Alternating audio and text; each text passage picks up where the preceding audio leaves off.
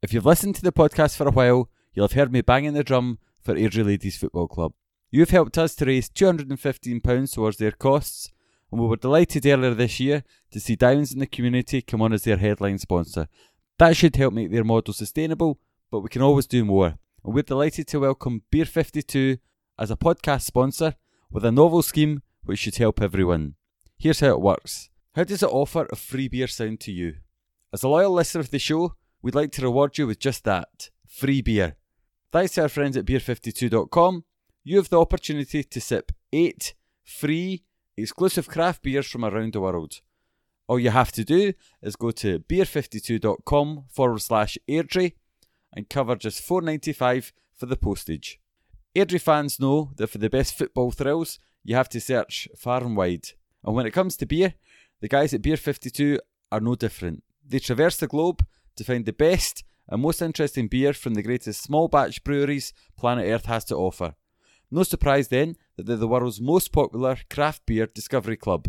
Each month, Beer 52 deliver a case with a different theme. Themes to date have included Germany, Korea, Norway, South Africa, California, Finland and many more. But they haven't forgotten their roots. They're based right here in Scotland and they're also passionate about the UK craft beer scene. The beauty of Beer 52 is they don't hold you to ransom and you can leave any time. And how does it help Airdrie Ladies? For everyone who signs up to their scheme, Beer 52 will donate £5 towards the ladies' fundraising cost. I've already signed up. In fact, I've had a Damer extra pail from the Harbour Brewing Company while editing this podcast and celebrating our win today against East Fife. You can sign up at beer52.com/Airdrie. That's the word beer and the numbers 5 and 2.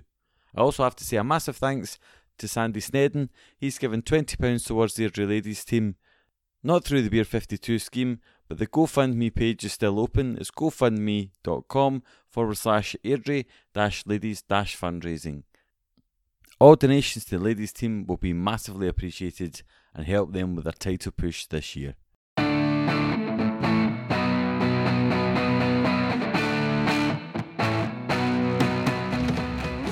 Only the Lonely. The season's at the 3/4 mark and I'm joined by our panellists to try and shed some light on what might happen from here on in. First up, our resident statistician John O'Brien gives us the numbers game. What might Airdrie need to do to seal a playoff place or even push for the title?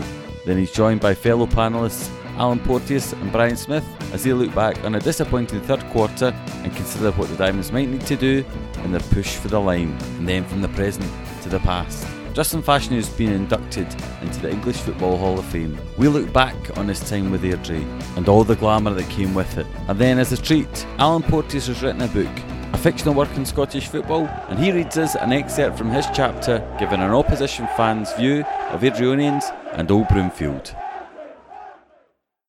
It's the 7th of March, we're back at the 4Ls. Again, massive thanks to them for giving us their function suite. It's a lovely space if anyone's looking for birthday parties, weddings, bar mitzvahs, Airdrie Aces gatherings, whatever you want, they can accommodate you. Like the agenda, I'm up and down with where Airdrie are. I'm really at a loss as to how the season has gone, how it's going to end up. John, I've not introduced everyone, how rude. Joined by Alan Porteous. Hi Alan. Hello there, how you doing? John O'Brien. Hello. And making a comeback, Brian Smith. Hello again. Right now, Brian's been on the golf course this morning, says he's done no homework. Alan's frantically looking to see who the last 5 matches were against. John, you're a resident stats expert and you've prepared a bit for us. So where are we at the moment? Where are we? Well, really, I've always maintained from the outset that a minimum 15 points per quarter would be good for us.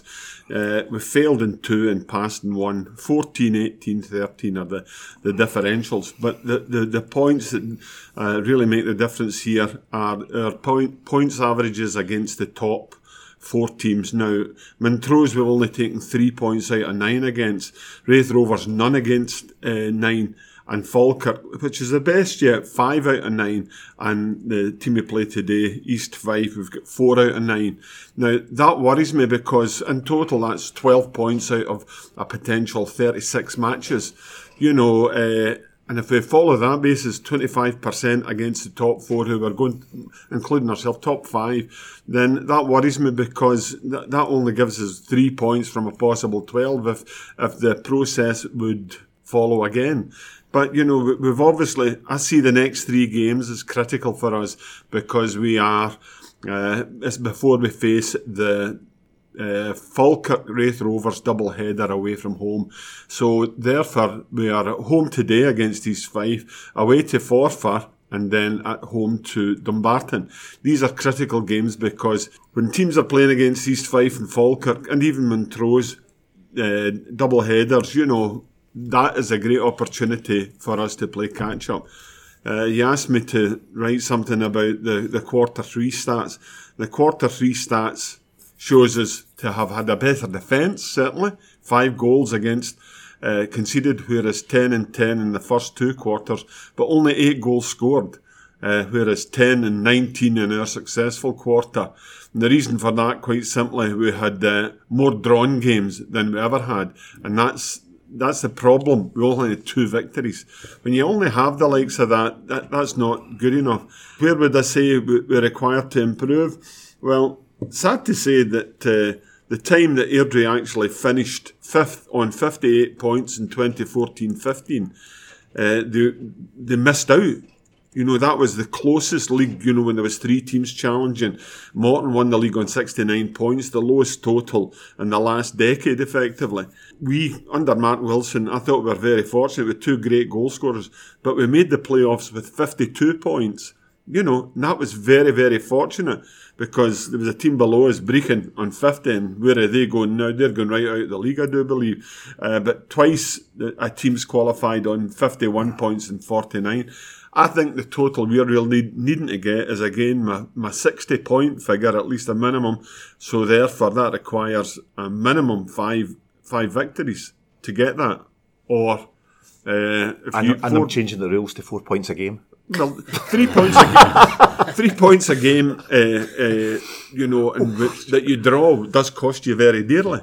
Because the league would be split. There are teams who we have lost, of the top 4 clubs, we've lost most. And that is the concern for us. The points total, you'd asked me and suggested, how much do we need to 15 points, I would say, at the very least, because of that. And to win the league, I would suggest we'd probably need to beat Falkirk and Wraith Rovers en route as part of getting something like another 18 points plus, as we did. This is the final quarter is a repeat, shall we say, of when we did get 18 points. The fixtures lie exactly the same format.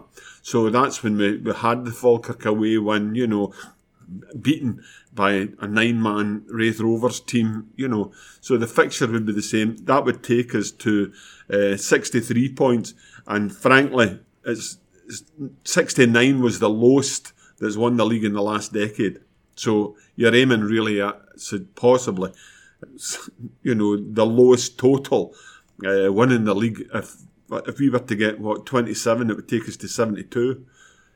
So that's the kind of consideration. I always said it's a good thing that there's 4 teams involved in the process along with us, because they're all cutting each other's throat, and that's, I think, what we're looking for in the final quarter. Right, Alan, the eternal optimist, we've missed you the last couple of podcasts. 3/4 of the way through the season, is your glass 3/4 full, or is the beer terrible? Where are you at?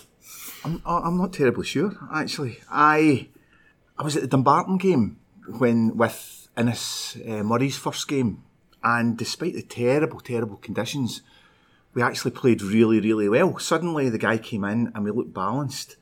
The midfield was playing better, we were overlapping, we created chances, and I was quite G'd up at that point. And following that, Clyde was not quite as good a performance, but I had them in my coop, and we won. It was a relatively easy game, and we're thinking, an easy win, and I'm thinking sort of moving forward from that. I didn't go to Peterhead, for my shame. Didn't go to Peterhead, although it looked like a nice day. My mate was up there and it was heaving with rain here, and I thought, I'm going to get caught in the snow and whatever. Got a photograph down of them standing in not a cloud in the sky weather. So, but apparently it was very windy. Again, a good result. And then we get to last week, and the heart seemed to not be there the same as it had been before. Slightly stranger team selections again and what have you. So maybe it's just Airdrie. Maybe you get the hope that builds within you, and then just as you start to rely upon it, it falls by the wayside a wee bit. So my answer is I kind of don't know. I don't know much as it's been for long and weary. The hope is that the results will go our way. I'm still not absolutely convinced that the performances on a consistent basis will dictate that we'll get those results. I'm confused as well. I spoke to Stuart Miller at the halfway point in the season, and the real feeling I got from that was that they'd identified the problem was fitness levels, and that they got themselves fitter. They'd had that brilliant 5-match winning run in the league, and we thought, like, okay, we'll kick on now. We're going to be involved in a title race, and then we've had such a flat third quarter with just too many draws, starting to change selection again. I mean, last week, I'm not sure that the team selection was that strange because they'd won the last 2 games. They didn't make lots of changes. I think my big problem was that Thompson, despite scoring a goal in the previous game, was suddenly leading the line with Ryan, and I know Ian Murray was sort of defending the situation a little bit by saying that Gallagher wasn't particularly fit and Carrick wasn't particularly fit. But that was kind of fudging the issue a wee bit. The problem was that your last 15-20 minutes impact winger was leading the line and not a forward. And in actual fact, when he brought Roy on, I thought Roy actually looked pretty sharp last week. So probably that was his chance to shine a wee bit. And again, you just kind of get left feeling that, we're not playing our strongest 11 against the team in front of us. I think he's got a bit confused because Josh Kerr came in and has played really well, and Crichton obviously went out, for illness. Club captain, do you then instantly bring him back? Josh Kerr played well, so he then left him out, and then last week, half time, he brings him on again, and I can understand why he did that. The other thing for me at the moment is, and I hate to say this, and I'm going to get blasted for this, since Andy Ryan came back, we've actually not scored that many goals. No. And there seems to be an obsession, and certainly in my mind anyway at the moment, there's an obsession of playing Andy Ryan at the, if I'm Callum Gallagher, I'm thinking, hold on a minute, I'm the top goal scorer here, but I'm out, and I thought, John mentioned it earlier, 2 great goal scorers the last time when Matt Wilson was the manager, and for me, I think Andy Ryan needs to play with someone, but I'm not convinced. I actually like Thompson. I think he's quite a decent player, but I don't think he's the guy to be sitting playing there with Andy Ryan. No, that's my point. Yeah, so therefore, if Dale's not quite fit enough, that's fine. But both of them are sitting on the bench. Therefore, surely it's worth gambling with one, and then if it's not working, or they're not fit enough, then you bring on the other. That would have been my idea, certainly for last week. I think it still boils down to that intensity, though. I thought we were very much at our best. Well, that 6-game run that we had, I wouldn't have said in the games I saw we played scintillating football, but the effort that we put into it was more than enough to combat most of the teams in this league. And what it tends to show is, as soon as that dips below that, I'm not absolutely convinced we're a good enough footballing team to make up for that. I think you're right.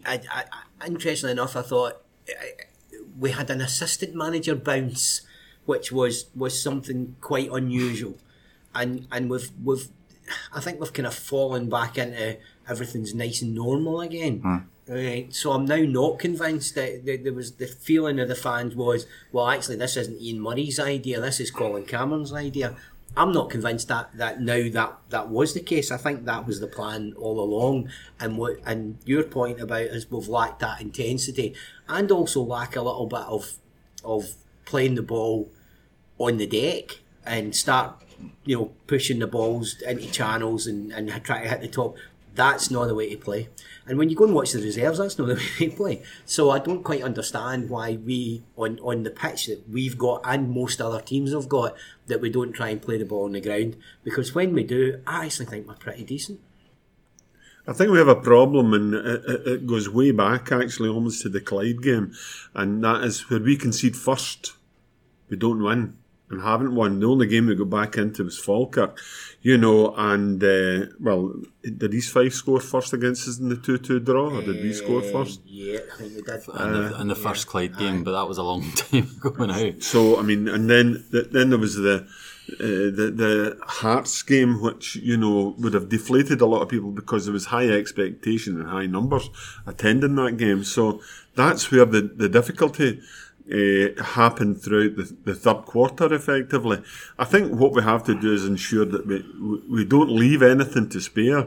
I thought John Crichton's we're in it together article was excellent today, and hopefully it gets all the fans on board, even those who are displeased, because to be honest, sometimes our home record has improved significantly. Against Montrose last week, I thought that had it not been for the penalty they got, I think we could have got out of that there with a 0-0 draw. So maybe we had set up for that on the basis of injuries. And Montrose were on a really good run. They were on a good run. Very good run, so I can kind of see thankfully, they're poor travellers to an extent, and that showed in midweek when they lost to Clyde. The final quarter is going to be very tense because for a lot of the clubs who are in the bottom half of the league, bar Dumbarton, who I think are safe now, they'll be drinking at last chance saloon and in danger of falling into the playoff place. So they will give a greater effort knowing that a victory, Yep. That's my worry, John, because I think Ian Murray's record against teams, especially coming to Excelsior, that have been sitting in the bottom 2 or the bottom 3, is absolutely horrendous. If they come out with a bit of resolve, we've got a terrible record with that. I feel that we've not really laid our hands on Wraith Rovers greatly. Falkirk, it's a bit of a mishmash. So what that leaves you with is games like today. It's like playing against winning against Dumbarton, Clyde, East Fife.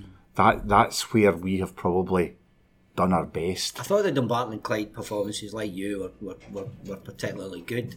For the record, I've got Adrian Coupon today because I actually fancy us today. I think this is a watershed day. So do I. I think we have to really go and win this game for us just to get a bit of momentum to get moving again. So do I, and I'm hoping that Innes Murray is the linchpin, if you like. I did feel that at Dumbarton he looked as if he was going to be the missing link to a certain extent. Maybe he can. I don't think he's been as forceful in the last couple of games, although I'm led to believe that he's been playing reserve games for Hibs. And well, that is allowed. So it is allowed, but I mean it's a big ask, and it's a bit disappointing for us that we're thinking we need a high intensity, player that's going to sort of push things forward for us and blend well with Wedderburn and Miller, who I think that was the real thing for us. His performance at Dumbarton made them look better and gave them more time on the ball, and I just thought, as I said right at the very start, there was a bit of balance there. But if he's coming in and he's a jaded guy that's playing his 5th game in 2 weeks or something like that, then you're not going to get as much from him. And I certainly didn't feel there was as much from him last week, as indeed probably that could be levelled at a few of the players. Most of the comments on his dead ball last week was particularly poor, and that wasn't like him, because I think on his left foot he's very strong, and I think there is hope there that if he's on his game he actually will sort of pull us through, because I think there's a dead ball there that somebody could go in the end of. Aye, they weren't that great, and we did have, especially in the first half, with a few reasonable chances that you think he's had 3 or 4 to put it in a dangerous area. I must be honest, there was a couple that I thought he did put it in a dangerous area, and there wasn't a forward there attacking it, but there were a couple that weren't so great either. So yeah. And the point has been made before that you've got throughout this team McCann, McDonald, Murray, but you've got a whole load of youngsters, or Kerr, I've said Mackay already, a load of guys who haven't played a full season in senior football. So yeah, we had that great run and it's dipped off since. It's maybe just about them, whether it's almost like a fitness issue of not playing a full season and that being different. I've not seen the fitness thing. I don't really get the fitness, but I understand at that point in time when Stuart had said that we've recognised that there is an element of fitness involved in it. Now, if that's the case and they've identified it and they've then addressed it, then that's now not the issue, you know. And I sometimes think, for me, the issue is, in fact, I agree with Alan. It's in, you know, the intensity, a lack of willingness to press. Aye, and when we do, I think we look really. I've been Dumbarton particularly. I thought we were really impressive because there seemed to be that level of enthusiasm, and they were willing to basically run through a brick wall. And in this level and in this league, that actually is about 60% of what you need to do. Aye, this league's not good enough. If you get in your opponent's faces, they'll kick the ball away. You don't give them time; they will not. They will not turn in a sixpence and play a telling pass on you. How was their performance last time against? I missed the home game against East Fife, our best win of the season. So did I. I was hearing good things about it. So, I mean, I know Young plays a certain way, Mr. Young and his East Fife team. But their last few results, although their 3 victories, all came against the bottom 3. Yeah. But all, I think, something like 1-0. You know, so I think what they will be doing is playing a counter-attacking game today, and we've got to combat that. Which doesn't help us, in fairness. No, and that's the way they played the first time. And I thought it was a pretty even game. Even at 1-0 Airdrie, I thought it was a pretty even game, but when it went to 2-0 to us, then I do think that we took over. And then the defeats have been self-inflicted. The ones up at have, Methil, you know. Well, the last game at Methil, the 2-each draw, we went 2-1 up and then just got further and further and further back. And at that point in time, and I mentioned this in the Hearts podcast, they got wise to putting the ball right in top of David Hutton, and that's what they did basically. And we fell asleep. And we should have walked away with that with 3 points, and that would have made a massive difference. But no point in, it's gone. Hutton back today? Don't know yet. Actually, I'll have a look. Would you play him back? Would you put him back in? I would, because I wouldn't.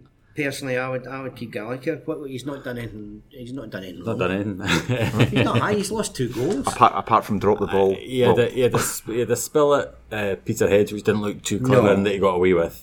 And he didn't look confident. So if you're pointing to the weakness in Hutton's game being the cross ball, I don't think he showed that he's stronger. But for me, he was dropping the ball quite a bit as well before he got dropped. He was. I think his confidence to a level where, you know, I would need to be convinced that he was back to where he was, because I don't think Scott Gallagher deserves to be dropped. And look at Tynecastle, I thought he had a torrid afternoon. But I blame Ian Murray for that day, because he changed the formation and we were playing well up to that Kerr point. playing in midfield out of nowhere. I actually had the unfortunate experience of having to be in the Hearts End away because my hospitality seat was taken by Chinese people. Oh, the fat cats of football. football. Yeah. It was actually very enjoyable, and I've got another free day out because they messed up for me. But anyway, standing behind and because Airdrie messed up for you. No, yeah, that was the second part. Watching it in the first half, us defending that goal was scary stuff because they were all over the place. To me, Hutton's just got far more credit in the bank, because last season and at the start of this season we had games where he had saves which were as good as goals, and yes, his level had dipped, but I don't think Gallagher's come in and looked as good as Hutton at shot stopping, and I don't think he's any better on crosses. So here's the team. Have you got the team? I was just looking at it. Gallagher, McDonald, Kerr, Crichton, Fordyce, Craig Thompson, Nat Wedderburn, Callum Gallagher, Paul Mackay, Dale Carrick, Callum Smith. No Andy Ryan. Not even on the bench. Was he not injured? Did he not I heard he get took clattered? a knock early last week. So, you know, the interesting thing there, I've just looked at it. You know, Kieran Miller's on the bench. I actually think Kieran Miller's been one of our best players. I think he's been doing really well especially the last 5-6 games. Very surprised. And you know how critical I was. You know, season, I thought he was a luxury for Long and Weary, but you know, absolutely not. He's getting to his man. He's a bit of an immovable object. Well, I'd said that in the last podcast I was on. I don't know how many times I had said, "Well done, Miller." So much so I told his dad at Dumbarton, so who I didn't realise it was actually who was sitting beside me. that was lucky. So that was lucky. Because he went, "That's my boy." I'm like, "Oh, that's good." All that said, we're 5 points behind the Wraith Rovers team, who we've gifted 9 points to. The winning run we went on, John, you've said, was when it was this particular fixture run. Falkirk and Wraith Rovers don't look that convincing either. So at the same time as I'm not sure we'll definitely make the playoffs, it's not inconceivable that you string a few wins together before you play Wraith Rovers and you get the chance to go above them when you go up to Starks Park. we'll just need to wait and see. But It's a real leap of faith, Colin, but it's not inconceivable because there's nobody that's particularly outstanding. I think you said today's a crunch match, and then you've got two winnable games after it. You'd need to take those 9 points to be right on their coattails. Yeah, definitely. And then we didn't do it last time we went up to Starch Park, but you'd have a chance at that point. Definitely. We're due a break against them. I genuinely feel we're due a break against them. I think they have carried all of the good fortune against us, in the 3 matches. The game at Starks Park was frighteningly bad in terms of refereeing. Like the guy saved it. Let's face it. It should have been a draw at least. I didn't think we played badly there. Well, it was a clear penalty. Oh, massively clear penalty. Up there, It was so, two hands. It wasn't even one. But the game, so the last podcast we did was before the Wraith Rovers home match, and I was sitting next to you, Brian. What I couldn't get my head around was when he made the substitution to take off Miller and put on the boy Riley. We ended up with, he put Ali Roy on at half time and then he put Gallagher on, so you had to drop. So we ended up with. No, that was the away game, but the Was home it the game. away- oh, Aye, the home game. I had 5 forwards. He's 5 forwards on the pitch, and To which I kept saying to Colin, what is he doing? Because it's all right having 5 forwards, but who's going to provide the quality to actually get the ball in the It's like having a gun and forgetting to bring your bullets. Aye, it was a bit like that. But Ian Murray seems to be all about a level of professionalism, training properly. I imagine they do shape sessions. I don't think for a second they've ever done a shape session where you've had those 5 forwards on the pitch and you would know how to play. So it just seemed desperate. With still 20 minutes to go and only 1 goal in the game. And I think that's what I want to come on to.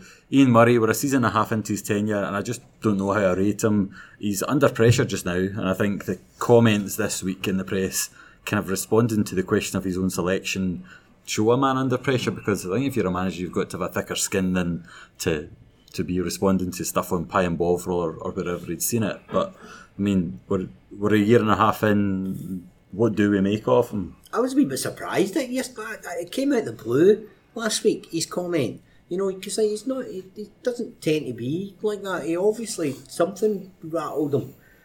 Al and I have discussed this before, I think, in last season, where I was full of the joys. I'm a bit. We're still in the opportunity of getting promotion. He will argue that he is where we should be. Aye, and I think that's we've fair. probably got the third budget in the league, biggest budget in the league, and we're sitting third.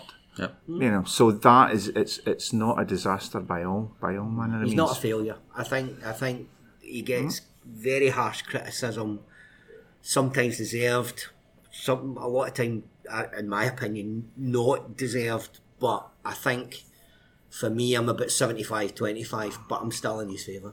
If he had achieved the figure of 18 points per quarter, we'd win the league. Yeah. It's the curse of the Manager of the Month award, isn't it? And it's gone downhill since then in terms of results. Strong defensively, Definitely. strong defensively, but it's goals that win you matches. It'll be interesting today, now that we've seen the team and Andy Ryan's not playing. And I actually think I'm a massive fan of Andy Ryan, like probably the majority of Airdrie fans are, but I don't think he's played him the way that is playing totally to his strengths. So today we're back to what I would have said was our most successful combination whilst we were doing well. So it'll be interesting to see if that actually makes it into a few goals. And when I say a few goals, I'm only talking about probably 2 or 3, because let's face it, we don't score 6 these days. I'll tell you something else just very quickly, right? And you got me on a roll. Ali Roy, right? So I feel sorry for Ali Roy. And the reason I feel sorry for Ali Roy is he gets whipped on with 20 minutes to go. He gets chucked on with 10 minutes to go. And then the fans just go, oh, Roy, blah, blah, blah, blah. I think that's unfair, because you need a run in the team to allow yourself and then judge him. And at the beginning of the season, he got a few games, then he got left out, and he's hardly been seen as a starter since. I think it didn't. I think that's a bit harsh. It didn't probably help that the games that he did start. I think he started down at Stranraer, did he? Missed a couple of bad ones, and I just always felt that as a striker, he looked a little bit like a man haunted with a little bit of lack of confidence Yeah, along but the way, then, and just a couple of goals the changes last that. East Fife game, he came on and scored a cracker. So he's got it in his locker. Yeah. So I'm putting a case for Ali Roy. There's a section of Airdrie fans that aren't having Ali Roy, and there's a section of Airdrie fans that aren't having Ian Murray, and that's, I guess, the challenge for these guys.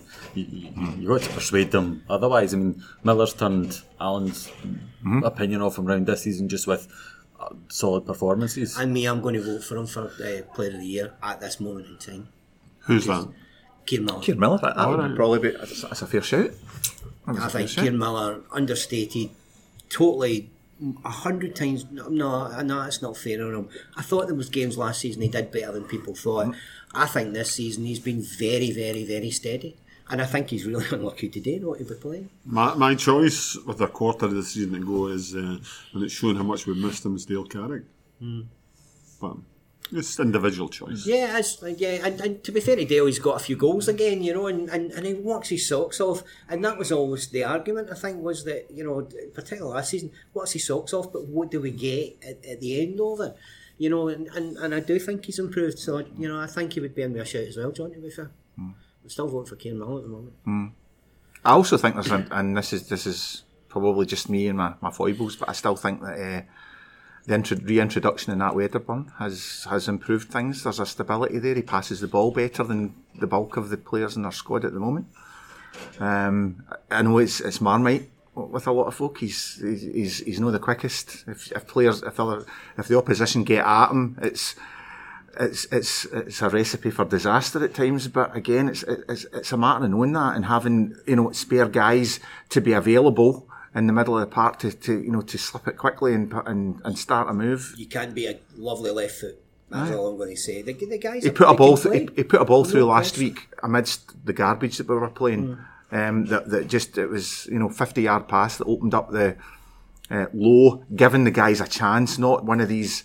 The number of times in the second half last week that we eventually again had about 5 forwards up the park, including Crichton, which that to me is a signal of wave the white flag. When you've got Crichton up at centre forward, that's a disaster. And we are prone then to playing big, high percentage passes that are meat and drink to big defences like that we were playing last week. Whereas Nat plays the ball on the deck and.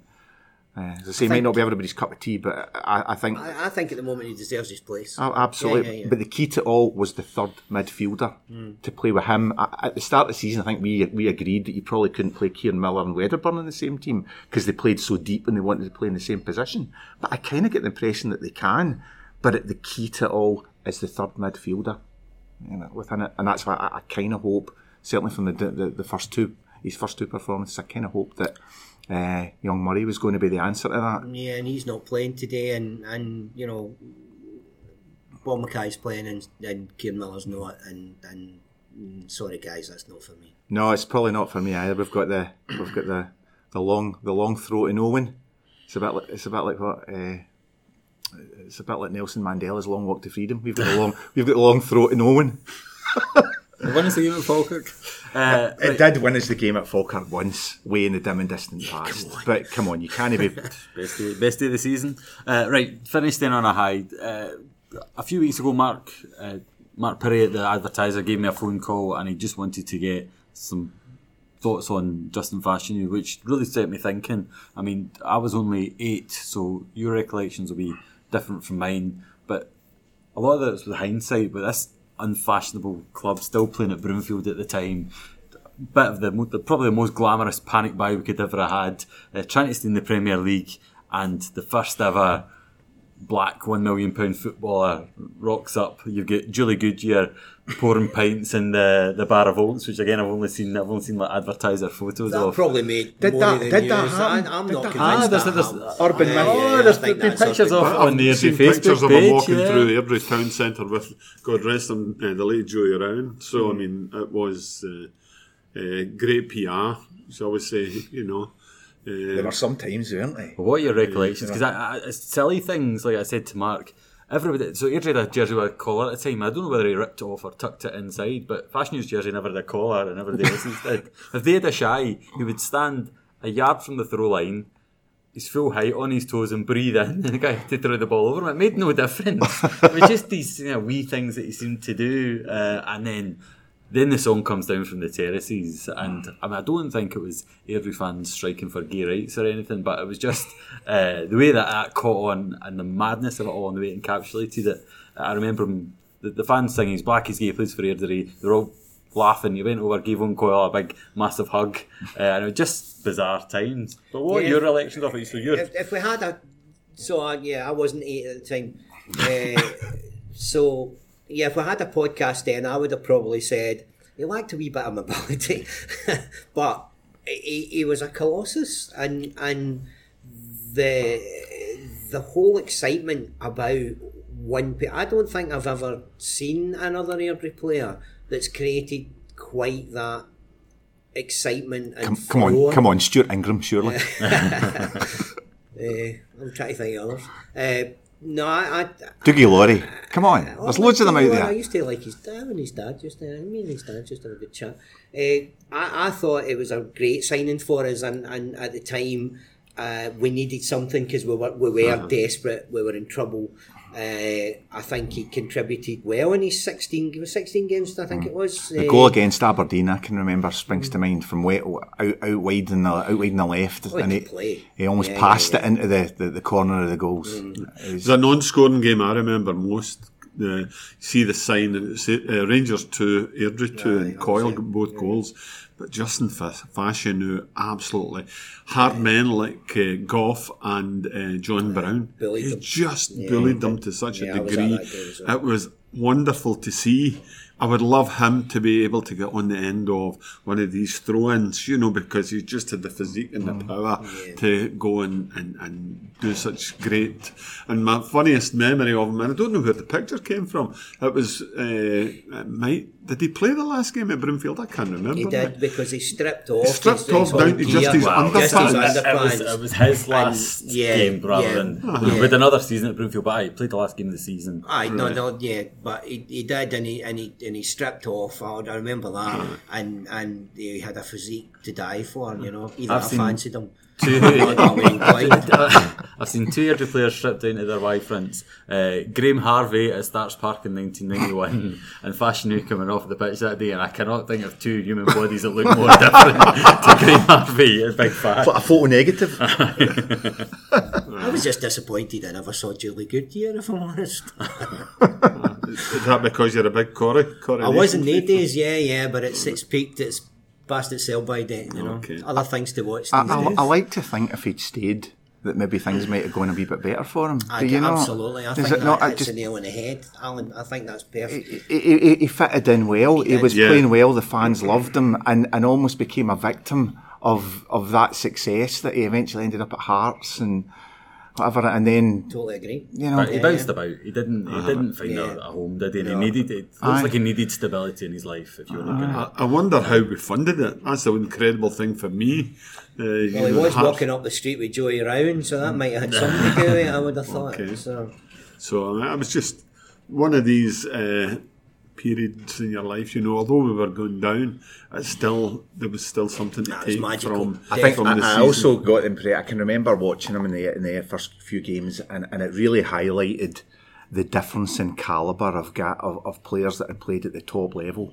And just the technique, even the way he passed a ball, that it almost like glided over the Broomfield turf, and that took some going gliding over Broomfield turf. That's a really good point, because one of my memories is he was very good at telling people what to do, as if. My dad always had this theory about certain players that were ahead of their teammates because they just had that kind of brain, and I always thought that with Fish, to be honest, because there was a lot of directing and pointing and as if to say, no, that's where I need it, and that sort of thing. So I think that's a really good point, Alan. Actually, it was a marvellous introduction to Airdrie, both in terms of the football club, but also the town. It was people were talking about us. It was great. You did get good coverage then, so God rest his soul. And I mean, to finish on a serious note, football fans get a bad rap, and it's this, no football player could ever come out as gay because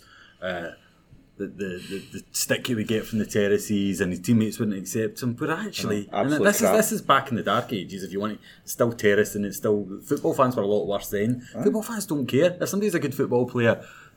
Not only was he accepted, he was embraced, and I just wish that the world would move on and see that football fans were not that bad. No, absolutely. In the days I used to go into the Albert before the game, just every game, I used to go to the Albert, have a couple of beers, go to the game, then come back, go have another couple of beers. And I never once heard anybody saying anything derogatory in any shape or form. Everybody loved him. Everybody loved him. It was great. And I think that is a lesson. Actually, Airdrie, as fans, and we get lots of bad rap. Actually, we should have got a lot of credit for that because, it shouldn't be, society shouldn't be like that. But we loved him, didn't care. At the end of the day, he did a job for us, and you know, as I said, God rest his soul. Okay, right. Fingers crossed for the game today, guys. And the next time we're speaking, it's just before a crunch match against Raith Rovers when we can go top of the league. But we'll wait and see. Okay. Here's hoping. Fingers crossed. I think it's all about being positive at this stage in the game. Being positive and getting in about them, getting that intensity back. We are the happy bunch. As I mentioned in the intro, Alan Porteous has written a book on football. It's called Glory Hunting. It's a few years old now, but I've read it and I think it's excellent. I didn't know Alan until we started doing the podcast, but every episode, there's always at least one time when he makes me laugh out loud. The book's a fictional work. It's about three mates who follow their hometown team all over the country, and as part of that, Alan writes about their lives, but also their visits to every ground within the league. If you like the experience of visiting other grounds, and let's face it, who among us doesn't, Alan captures that perfectly within the book. I asked him to do a bit from his chapter in Airdrie, and that's about to follow. Paper copies of the book have sold out, but he's now created an e-book. And if you're an Amazon Prime customer, which again, most people are post-Christmas, go to the Amazon bookstore, search for Alan Porteous, and Glory Hunting, as well as some of his other short stories, should come up.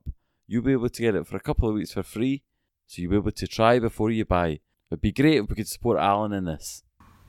This is an excerpt of chapter 16 of Glory Hunting, entitled A Diamond in the Rough. Diamonds are forever, sang Welsh wriggly-mouthed crooner Shirley Bassey. It was a song she was moved to perform aged 12 whilst presenting the 1924 Scottish Cup to Airdrie Onion's captain George McQueen after the surprise Ibrox victory against a shell-shocked Hibs 11. Wearing a spangly red dress and white FMs, she congratulated each Airdrie player individually before entertaining them with a second tune, a sultry jazz number entitled Boot the Crap Out of 'Em Boys, a song which sentimentally would be later adopted as the club anthem. But forever is a long time. Ask anyone who's watched a whole edition of Macaire on the TV. And on the 1st of May 2002, 124 years after the club's inception, forever no longer became an option to Airdrie Onion's Football and Athletic Company Limited when they sensationally became the first club since 3rd Lanark to go out of business and lose their position as a member club of the Scottish League. For Airdrie's small band of faithful fans, dismal times indeed, and we'll come back to that. For the moment though, let's step back those 124 years to a happier age when life was simpler. The offside rule was understandable, and few, if any, in the realms of football had even heard of administrations, insolvency practitioners, creditors' meetings and the like. Formed in 1878 as Excelsior, this team from the quaint weavers' town of Airdrie, Latin for dry wind of the anus, took little time in making their mark. Indeed, early records show the club's first decade as being a notably eventful one. First up, their home ground of Mavis Bank Park interestingly bore witness to the world's first penalty kick, taken and clinically converted by a Royal Albert player exotically known as the Lad McCluggage. Following on from this momentous event, the team name was then changed to Airdrie Onions, not Airdrie Onions as I once amusingly noticed on the scarf of a young Diamond fan visiting Wilmot Park. And with this new elongated moniker came an impressive number of early victories, none possibly more so than a 10-2 gubbing of Rangers one snowbound Saturday, which remains the Gers' record defeat to this day. Finally came the club's first honour via the prestigious Lanarkshire Cup, a crushing defeat of Cambuslang by 5-1. As the Coatbridge Express reported it, The young Airdrie fellows, fresh from their annual team holiday, taking in the waters of the local spa at Drumpelia Loch, defeated their Glasgow opponents in fine and proud fashion. Were the Onions to have shown full vigilance throughout the game and refrained from stopping to enjoy the view of a nearby Orange Walk parade, a clean sheet would surely have been secured. In 1892, the club moved from the damp, unkempt squalor of Mavis Bank Park to Broomfield Park, a venue that the club chairman of the time insisted enthusiastically was a bit less inviting. Little did he realise that in completing the move he was establishing an unnerving home that almost 100 years later would be cited by 95% of Scottish League players profiled in the Daily Record as being their least favourite away ground. And why was it so bad? Well, there was the pitch for a start. It was so narrow a 10-year-old could score from a corner, and its coarse, patchy surface had a series of dips and trenches you could comfortably repel a German invasion from. Then there was the stand, with its high frontage and wooden bench seating. It was like a mini version of Pittodrie's old main stand, only with older, grumpier, more psychotic supporters housed in its centre section. Managers and substitutes sitting on the bench level just below the scalping line got it the worst, but the abuse could carry, sometimes as far as the terracing on the other side of the pitch, where it would be absorbed, considered, then spat back with interest, decapitating any poor unsuspecting player who wasn't paying attention or didn't have the common sense to duck. The rest of the ground was little better. The terracing was so close to the pitch that mental old Jakey smelling of Buckfast tonic wine whispered in your ear when you took a shy. A narrow blazed track ran around the pitch, ensuring that when you were dumped unceremoniously out of play, fairly or otherwise, you would spend 3 weeks picking red ash out of your hair, toes, ass, and the big septic gashes on both your knees. As if things weren't bad enough, the changing rooms were housed in a small pavilion stand, sitting in the northwest corner of the ground. Assuming the players and the officials safely negotiated the low cemented stairs leading to the pitch without breaking an ankle, the first volley of abuse from the posh seats perched high above them in the pavilion's rickety wooden body would be enough to send a distasteful shiver down the most muscular of backs. History tells that in the last competitive match played at Broomfield, a talented and accomplished Dunfermline side missed out on promotion as they fell to a mediocre Airdrie team with little to play for in competitive terms. And this pretty much sums Broomfield up. A man-trap of skill and ambition, a tripwire for the cocky swagger. Broomfield was a horror story for away teams and worth a goal of a start to Airdrie. And when it was finally bulldozed in the summer of 1994, you could almost hear cheers in the wind from past players, managers, club and match officials, journalists and away fans, all of whom were no doubt ecstatic at the thought of never having to play there again. It will come as no surprise then that I quite liked it. Thank you for listening to the OTL podcast. Thanks as always to our panellists, John O'Brien, Brian Smith and Alan Porteous. Thanks to Scott Crawford for the original music, to the 4Ls for use of their function suite, to our sponsors Beer 52, and to John Stephen and Robert DL for letting us use their photos in the artwork.